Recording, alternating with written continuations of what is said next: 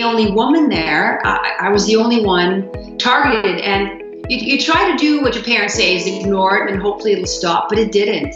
And as a result, when you don't address that kind of workplace violence, it escalates. It never just stops. When we talk about bullying, many of us first think about bullying in schools, as it is the most common place for bullying to happen. However, bullying can take place literally everywhere. During her 20 years of career as a police officer, Sherry Lee Benson Podolchuk has been severely bullied and harassed by her male colleagues. But she found the courage to confront and challenge the bully and the entire management, which enabled this toxic environment. Today, Sherry is an author, motivational speaker, and consultant who provides guidance and expertise on bullying at work. Hello, thank you for tuning in to the I Bounce Back podcast. I'm your host, Indre, and as every second Wednesday, I have prepared for you another inspiring and uplifting story. This is episode 8, Stop Bullying Me Now.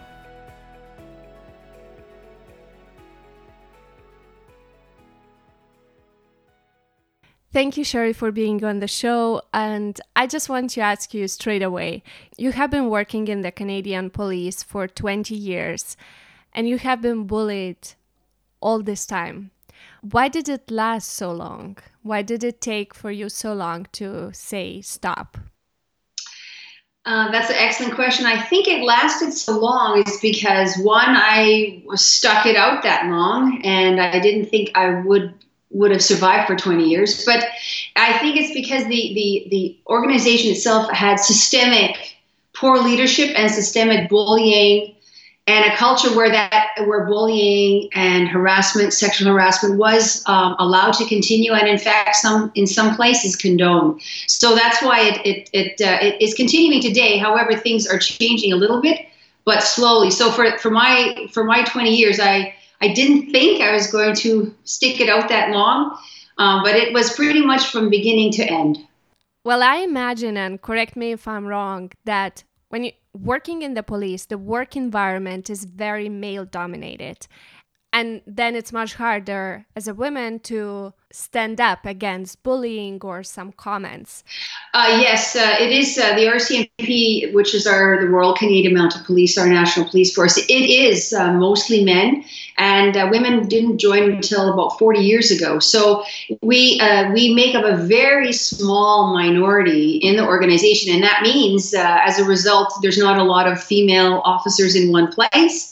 And so if you're dealing with a culture that thinks sexual harassment and bullying is okay, and the target is the only female, it's a very, very isolating and lonely place.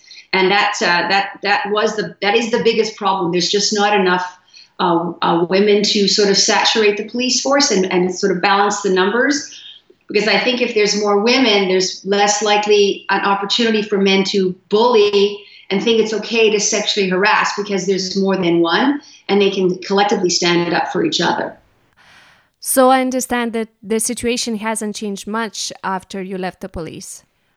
Well, for me, it didn't change at all. It was pretty much to the very end. And so there are and I've been retired for a few years now. There are more women speaking up, which is very important. Women need to speak up because collectively our voices are very powerful.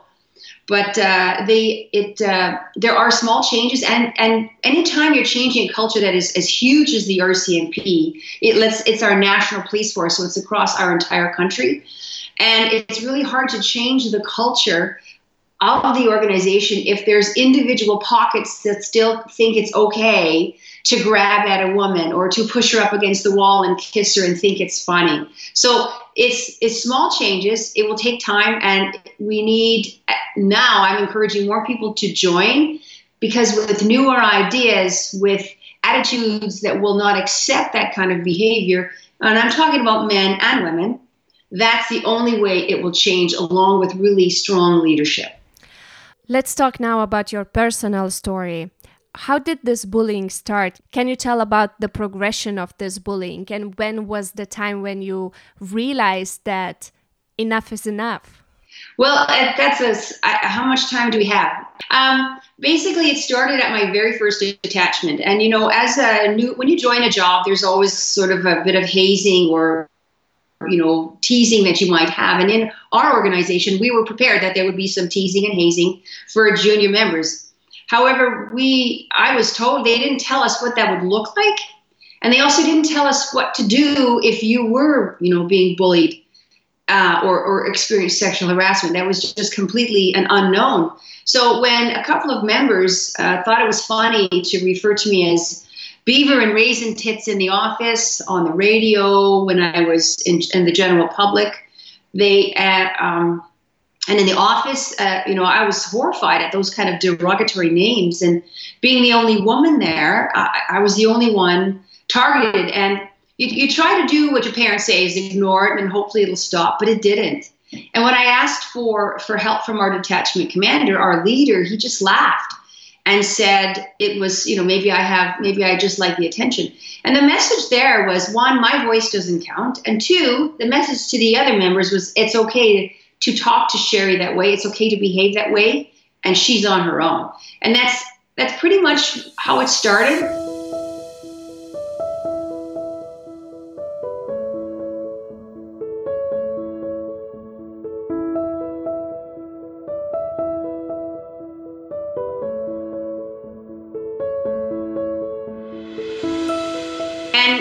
As a result, when you don't address that kind of workplace violence, and it's still, I consider that violence, it escalates. It never just stops. It's very similar to domestic violence. It escalates, and it got to the point where my partner came to work drunk, and he refused to ride home and crashed his car. And then when he expected me to lie for him, I refused. And as a result, the other officers didn't trust me when, in fact, I was following the law. And then one day I came to work and I went to use the woman's bathroom, and it was a wooden stall door, those wooden stall doors. And I opened up the door and it literally fell off the wall, landed on my face and split my forehead, gave me a concussion and whiplash. And I, fell to the floor with blood streaming down my face. And I called my partner, who was at home having lunch, and he took me to the hospital, and I was off for a few days. When I returned to work, I went to get my gun belt out of my gun locker, and I noticed it was open, which was my partner had said he had locked it. So that means someone had gone into it. And that was a big no-no in our detachment. Those were our private gun lockers, totally to be secured all the time.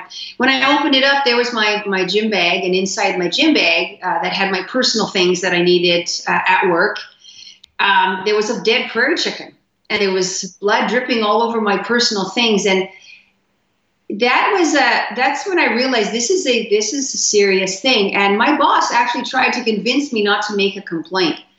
And my parents were very concerned because I was a single mom, and I sent my daughter home to live with my sister and her family, because I was really concerned that if they're prepared to do that to me, and these are fellow officers, what hope do I have of any kind of protection? And when you're bullied like that, you really start to truly believe and think there's something wrong with me. I didn't realize this was an escalation in violence, and it was in stages. It was in stages to that point. And then I was out working one night as by myself. My partner was out of town, and we got called to a domestic violence situation. And I recognized the name right away, and I radioed my partner. I said, it's such and such a place, and he's a V Victor, which means violence. He's also a cop hater. And I said, meet me at the house. And my partner said, you just go there and see, I think everything will be fine. You go there yourself and check it out. And I realized, oh my God, he's not going to back me up. So I had to, set up a plan in case something happened to me. And so I radioed ahead and said, I'm stopping at this house. I could hear screaming. I mean, what would you do? And before I could even, get out of the car, the woman comes racing out of the house. Obviously, she'd been beat up. And right behind her is her violent partner.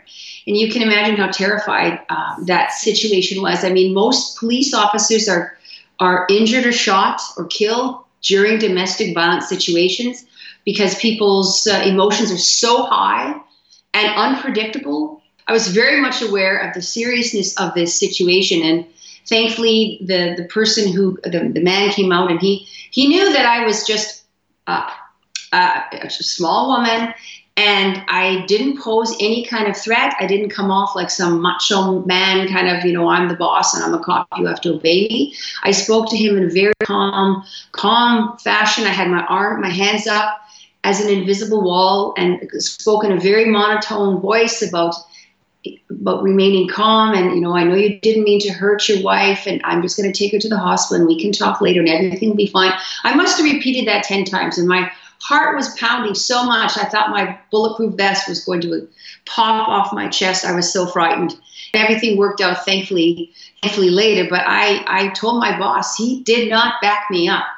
And nothing was ever done about that. And that's when I realized I'm truly on my own, and I had to leave. And so I filed several grievances, and then I filed a Canadian human rights complaint. And I was prepared at that point, early on in my career, to quit, because I didn't want anything to happen to me. And thankfully, somebody saw that there was a problem, and they did move me.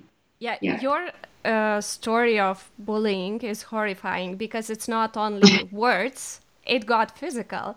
And to me, since I told you before the interview that I experienced emotional abuse at my work, and sometimes I felt like I wish my boss would hit me, because then I could report. And it's so hard to report emotional abuse.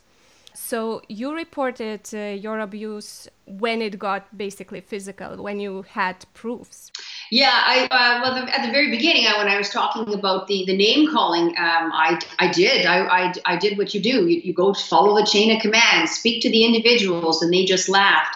And then I spoke to my boss, and he just, completely dismissed it as something serious. And you're absolutely right. Emotional abuse, I think that's worse than a slap to the face, because it leaves deep emotional wounds, and we're scarred on the inside. We are bleeding on the inside, and nobody sees that. They don't see that. The pain suffered from verbal abuse and personal harassment really can leave lifelong scars and damage us for our lifetime.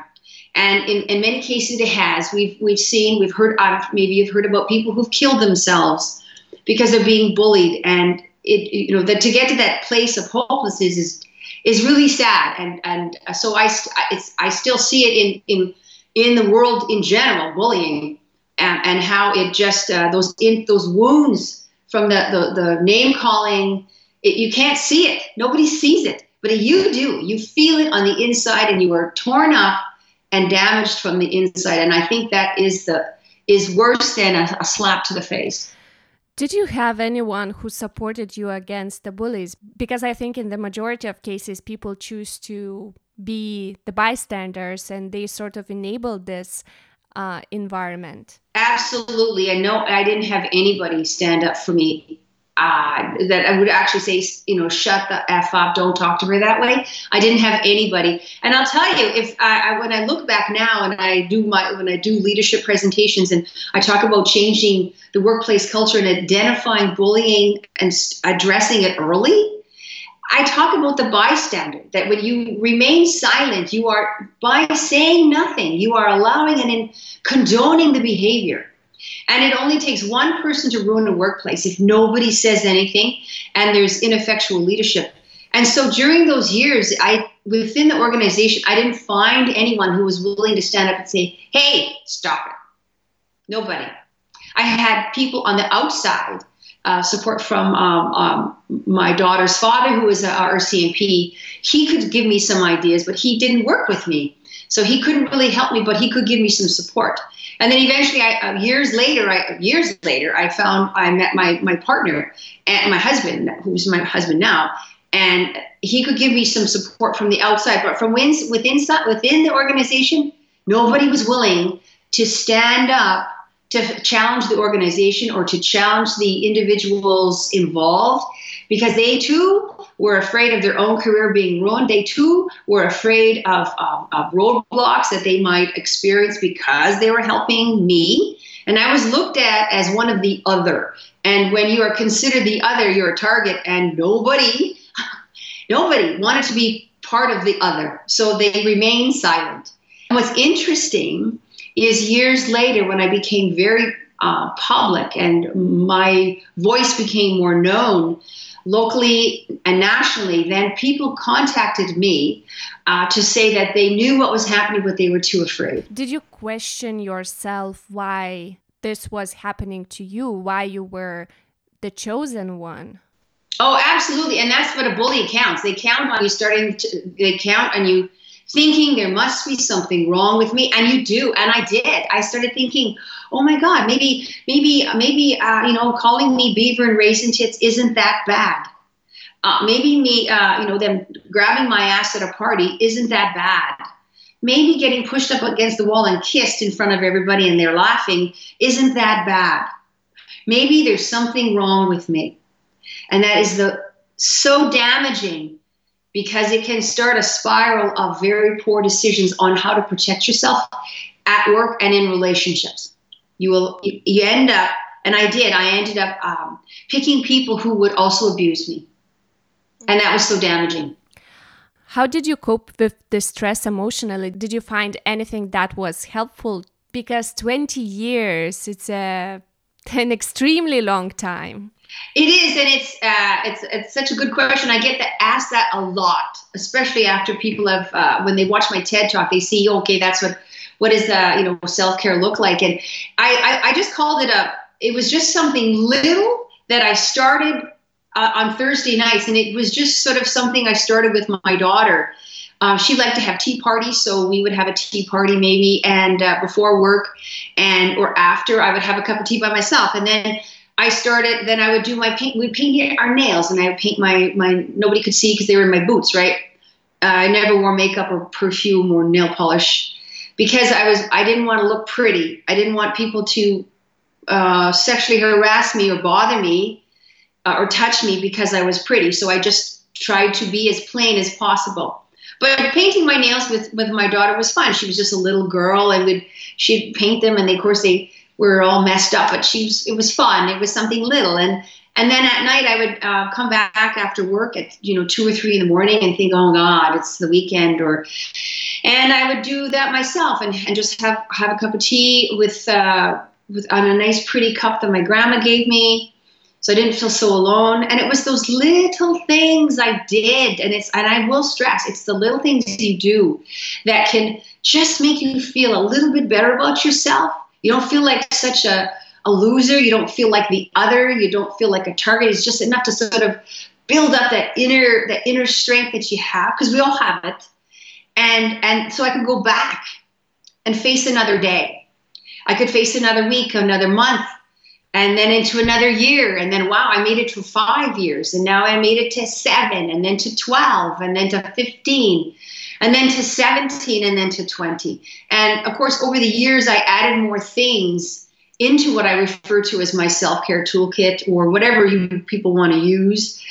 I've added and got rid of some things, but I keep adding to it. And it's those things that you draw on when you're under extreme stress, when you're being bullied, when you're being if you've survived some sort of assault, just in life in general, when you're under stress, how can I feel good? How can I make myself happy? Because one thing I learned over the years was no one's going to rescue me from my life.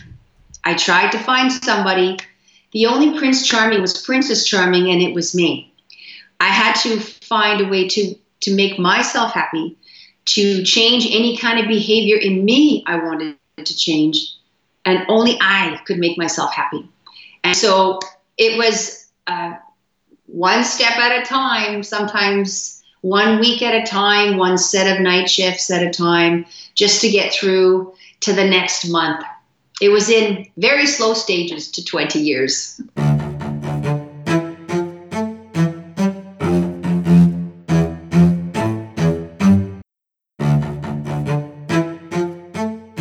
Write a review, and then you can share it with the world in any social media platform. And then your friends see it, and you can share and discover new shows together. This is Steph, instigator of Pod Rev Day, Podcast Review Day. And I'm Andy from Inspired Money. And I'm Ariel of Earbuds Podcast Collective and Castbox. We're here to tell you everything you need to know about Pod Rev Day, which is on the 8th of every month of every year of every century of every, you get it. We are posting podcast reviews as part of hashtag PodRevDay, Podcast Review Day. Because podcasters work their butts off and deserve to know how much they've impacted your lives. And you can do that through reviews. Even 1 star feels surprisingly good. Does It lets you know that people are at least listening. Don't be a passive podcast listener. Write a review and tell your favorite creator what you love about their podcast or about a specific episode. And to participate, you just need to do 1 review. And we'll see you every 8th of the month. Pod Rev Day, because podcasters deserve to hear it.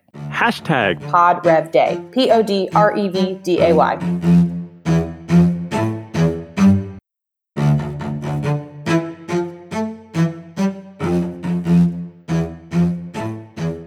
iBones Back is available on all major podcast platforms, on Apple Podcasts, Spotify, or Stitcher.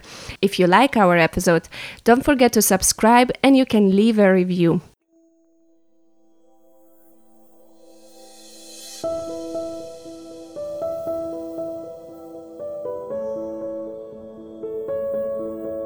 Before the break, Sherry was telling about her struggle with bullying in her workplace. It lasted for 20 years. One day, she realized she couldn't go on like this any longer. When I think about it, it's like I'm there again. I'll never forget that day driving to work, and I heard about somebody filing a lawsuit, and they were successful, and I was happy about that. I was a non-civilian employee, and I'm driving to work, and I'm thinking, oh my God, I'm so worn out. I pulled over the car and I just started to cry and cry, and I was so angry, and then I just in such pain, and I thought, if I go to work one more day, I'm going to die. And I couldn't do it. I just could not do it. So I did go to work, and then I came home. I said I was sick, and I came home, and I struggled with the things that I did that to make me feel good, and none of us is invincible. And that was important, because I realized I thought I was invincible. I thought, okay, I can just, do these self-care things. I can make it. But, sometimes we need a little bit extra help. And I remember standing in front of the mirror, and I had some sleeping pills because I wasn't sleeping. I had developed celiac disease, which is an autoimmune disease where you can get under extreme stress, like no kidding. And I remember I took my pills, and I took a handful of these little blue pills. And I thought, I looked in the mirror and I thought, I don't recognize you. I don't see that pretty smile. You got these dead shark-like vacant eyes. You don't want to be with people, but you don't want to be alone. I just remember thinking, I never thought of it as suicide, which it was. I thought, I just want to fall asleep and feel nothing. No pain, no stress. I just want to feel nothing. And then I'm looking, I was a decision. It was. And how many people don't have that sober second thought? And out of the corner of my eye, in my bedroom mirror, there's this tiny little, cute little picture of my daughter in grade 1. And she had just cut off her head, and she's got like little teeth missing. And it was just a tiny one that she said, I'm always going to be with you, Mommy. And so I would look at that every day, and now she's in university. So I saw that little picture. And in that moment, it was a sober second thought, even a microsecond thought. I can't do that to her. And I just put the pills away. I was so terrified of my bedroom and those pills. I didn't go in there for 3 days or 3 nights. I slept on the couch. My husband at the time was working in another province, and my daughter was in university. I was so not ashamed, but scared and terrified that I knew I needed extra help. And so I needed medication, but not that kind of medication. So I needed medication. I needed to see a doctor, have a therapist. And those are the tools I added to my toolkit, along with a positive attitude, to slowly crawl out of that darkness of despair. And to be in that moment is a terrifying place. And I know not everybody gets that sober second thought. And when I hear about people killing themselves because of bullying, And then the comments that other people say of how selfish it is. And no, it's not. It's a deep wound that people are experiencing, and they're not thinking about how killing themselves will have a devastating ripple effect for a lifetime of the survivors. So talking about it and sharing that hopefully will help other people realize what bullying does, and help other people realize if they kill themselves, what they're going to miss out. And know that they can just wait a few minutes, and there is hope. There is positive help. It might take a while, but you're going to get there. Well, thank God you saw that picture in a corner of your eyes, and you are with us today. Was that night the turning point for you when you really decided that it was time to really make a change? I'd say yes. I thought, I'm not going to die. I don't know how I'm going to get through this, but I'm not going to die. And I will not just survive. I will switch that to thrive. And so I knew that it would take a while to get to the place where I felt a sense of peace and contentment. And I knew out there in the tunnel, as dark as it was, there was a light. I just couldn't see it yet. And I had to keep going. And I knew once I started to see the light that, and tiny as it was, when I got to the end, that I would make sure that I spoke up, and I would never lose the power of my voice, and I would continue to speak up for my last breath to help other people find their voice, whatever work they might be in. Because bullying, there is no geographic place that is free of bullying, no workplace that is free of bullying. Everybody, it can happen anywhere. It can happen anywhere. That's my point. And so by speaking up and sharing, it's really important for people to realize that it only takes one person to ruin a workplace when there isn't good, effective leadership. And know that people, to create their own happiness, so when they are experiencing bullying or sexual harassment, that they have some tools for themselves, and they can create their own. And also know that it's part of being courageous when you ask for other help, when you seek out professional help, such as a therapy or a doctor for depression. If you might need medication, that is not a sign of weakness. That is a sign of strength. And for me, that is so important. So did you eventually leave your job as a police officer, or did you decide to retire? Well, for me, I decided that I was after going to that deep depression, I realized that I can't continue like this. And I knew that there'd be a point where I could sink there again, and I didn't want that. So I decided, okay, I'm close to 20 years. I had filed a Canadian human rights complaint and a lawsuit right around just after that. And I decided that, okay, I'm almost at 20. And then on the advice of my lawyers, they recommended that I just, we resolve this. And then I decided that, it's time. I made it to 20. Now I can heal from the outside, and they have no power over me. I can heal from the outside and help heal, and then also help other people, as well as help the organization itself. Because when I spoke up at the very beginning, it was to help the organization. It was to help other RCMP officers who might be experiencing the same thing that I was. And instead of being looked at as someone who could help, I was looked at as a pariah, as one of the other, as a threat, and someone to be crushed and destroyed. And thankfully, as the years have progressed since I retired, that I was actually hired back to do a presentation on leadership, workplace conflict, bullying, and mental health. And that was the most powerful moment of my life, to realize that I had really healed enough to be able to work with an organization that nearly killed me. That was a wonderful moment. And when I reflect on that, because it was only last year, I think I'm so glad I didn't die, because I was able to get to a point where the very people, the organization that tried to drive me to suicide or ruin me financially, wanted my help. Yeah. So how many years have you been living without being bullied? Without being bullied, I retired in 2009, so it's just 10 years. It was 10 years. And I will say that it was interesting because I thought once I retired, wow, I'm free. But I didn't recover that fast. It took several years. I'd say probably 5. The first year I was still on edge all the time. When I saw the police car, when I got phone calls that had a private number, when I would think the police car's following me, or I saw sirens, or I saw a white car, or I got something in a brown envelope, which was similar to their envelopes that I used to get from notifications from the RCMP. So there was all these triggers, and I was so disappointed at first because I thought, okay, I'm retired, I should bounce back and be happy and be my old self. But my old self never came back.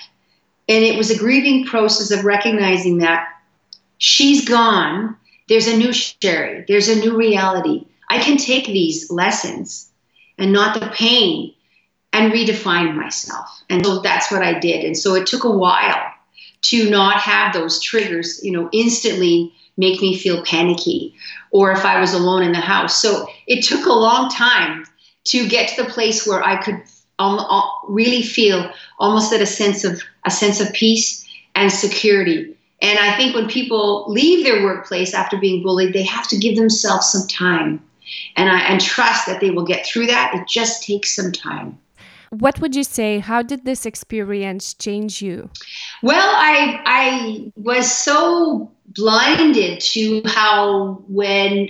blinded to the fact that just because you're in a professional organization, there can't be people who are not nice.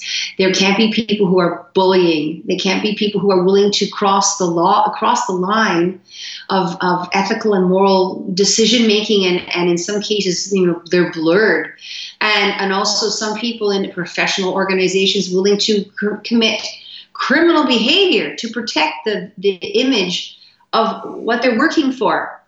And so that was more of I grew up that way, and also knowing that no one has the right to take away the power of my voice, no matter who they are, no matter what rank they are.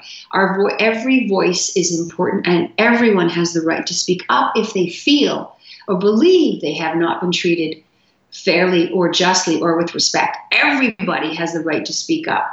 Whereas before, I truly believed that people in positions of power were more important than me. And now I know that's not true. We are all equal, and everyone has the right to speak up.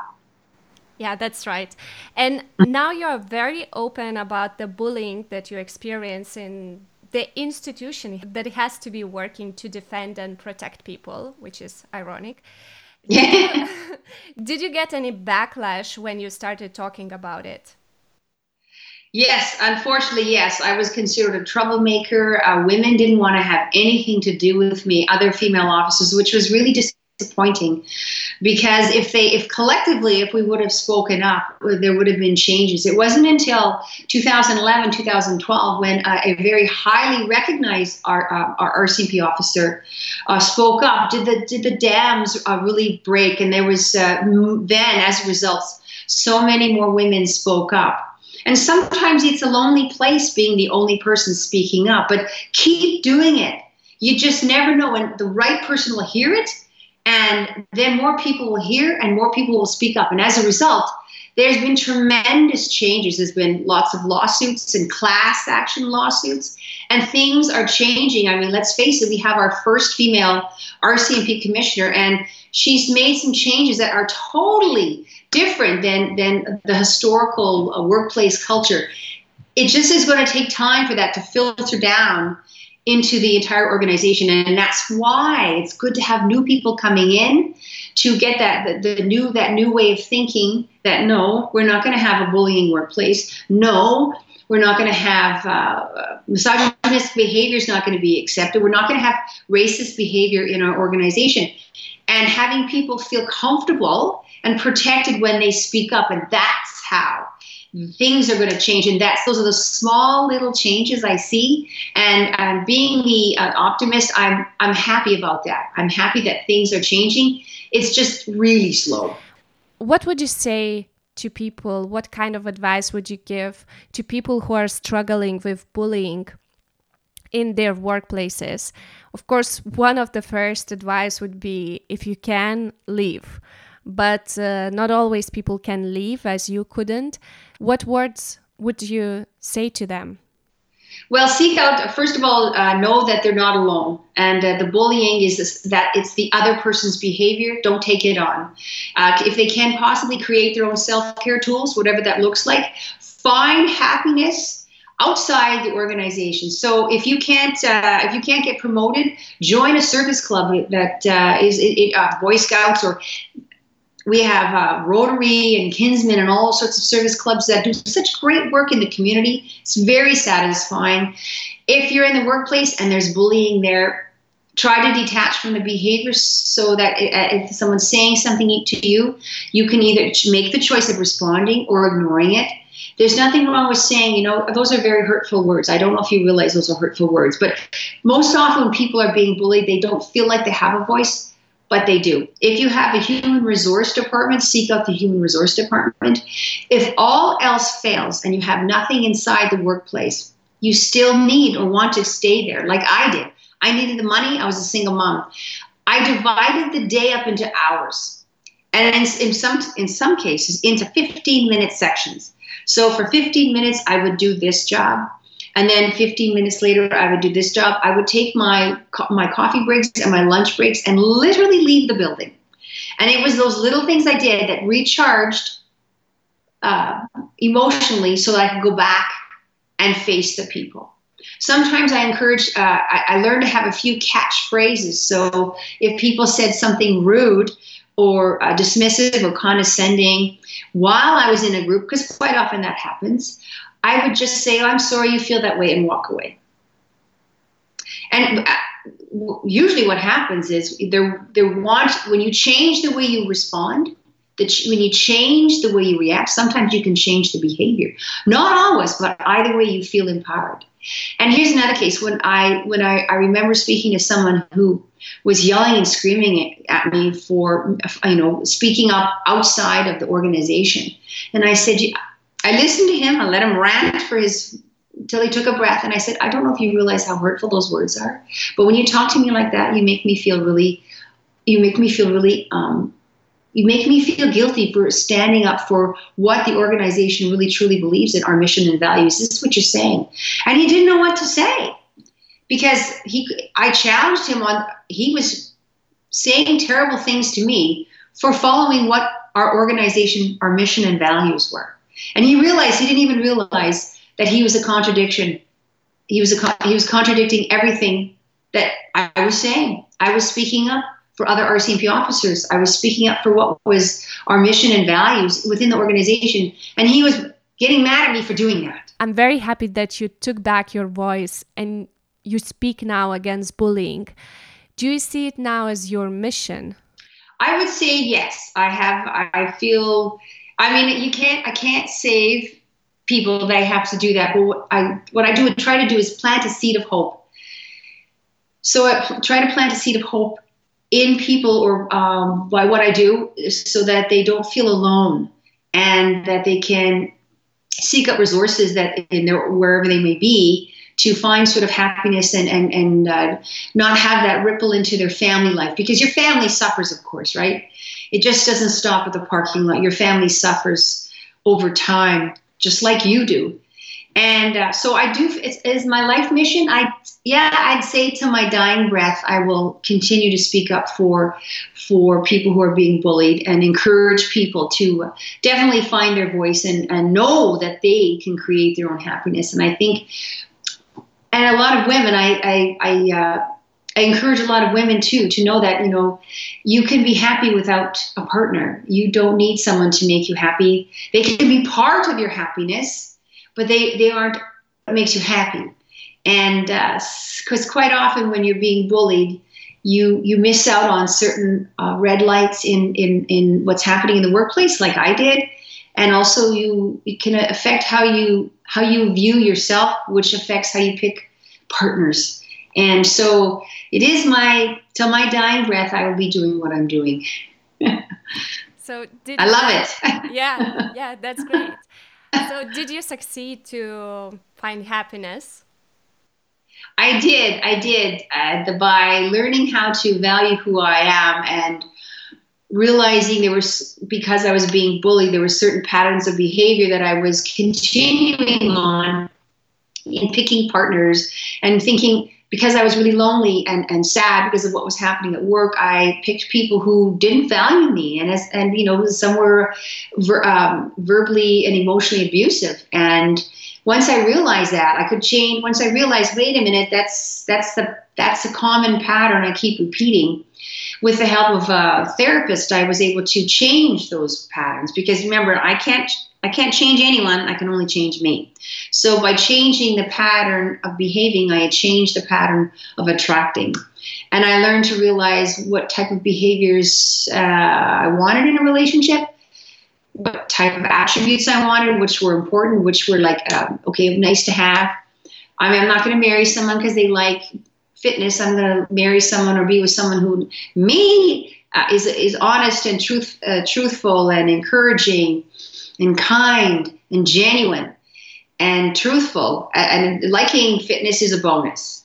So it's how we change. If we value who we are, then we can figure out what kind of person we want, what kind of behaviors we will accept, what kind of behaviors we won't accept at home and specifically in our relationship. So in answer to your question, I am very happily married. He is part of my happiness, but he doesn't, it's not all my happiness. There's so many other things in my life that bring me joy. That was Sherry's story, a story of finding the strength to speak up against bullying and advocate for a change in organizations that enable this behavior. If you want to find more information about Sherry, visit ibounceback.net. There you will find a blog post about her. You can also check out other blog posts that we publish every week on Mondays, Wednesdays, and Fridays. That's it for today. The next episode will be ready on July 15. I grew up in very, very difficult circumstances. It was like a war zone. We just fought over everything. When I was growing up, I was not even aware that we were poor. But as I was becoming a teenager, like going to high school, is when I started noticing that, I have this friend of mine that comes from the best part of town. They have a fridge. We didn't even have a fridge full of food and things. Just seeing all of that, I started being aware that I have to do something and I have to work harder. I'll see you in 2 weeks. Stay safe and never give up. Ciao!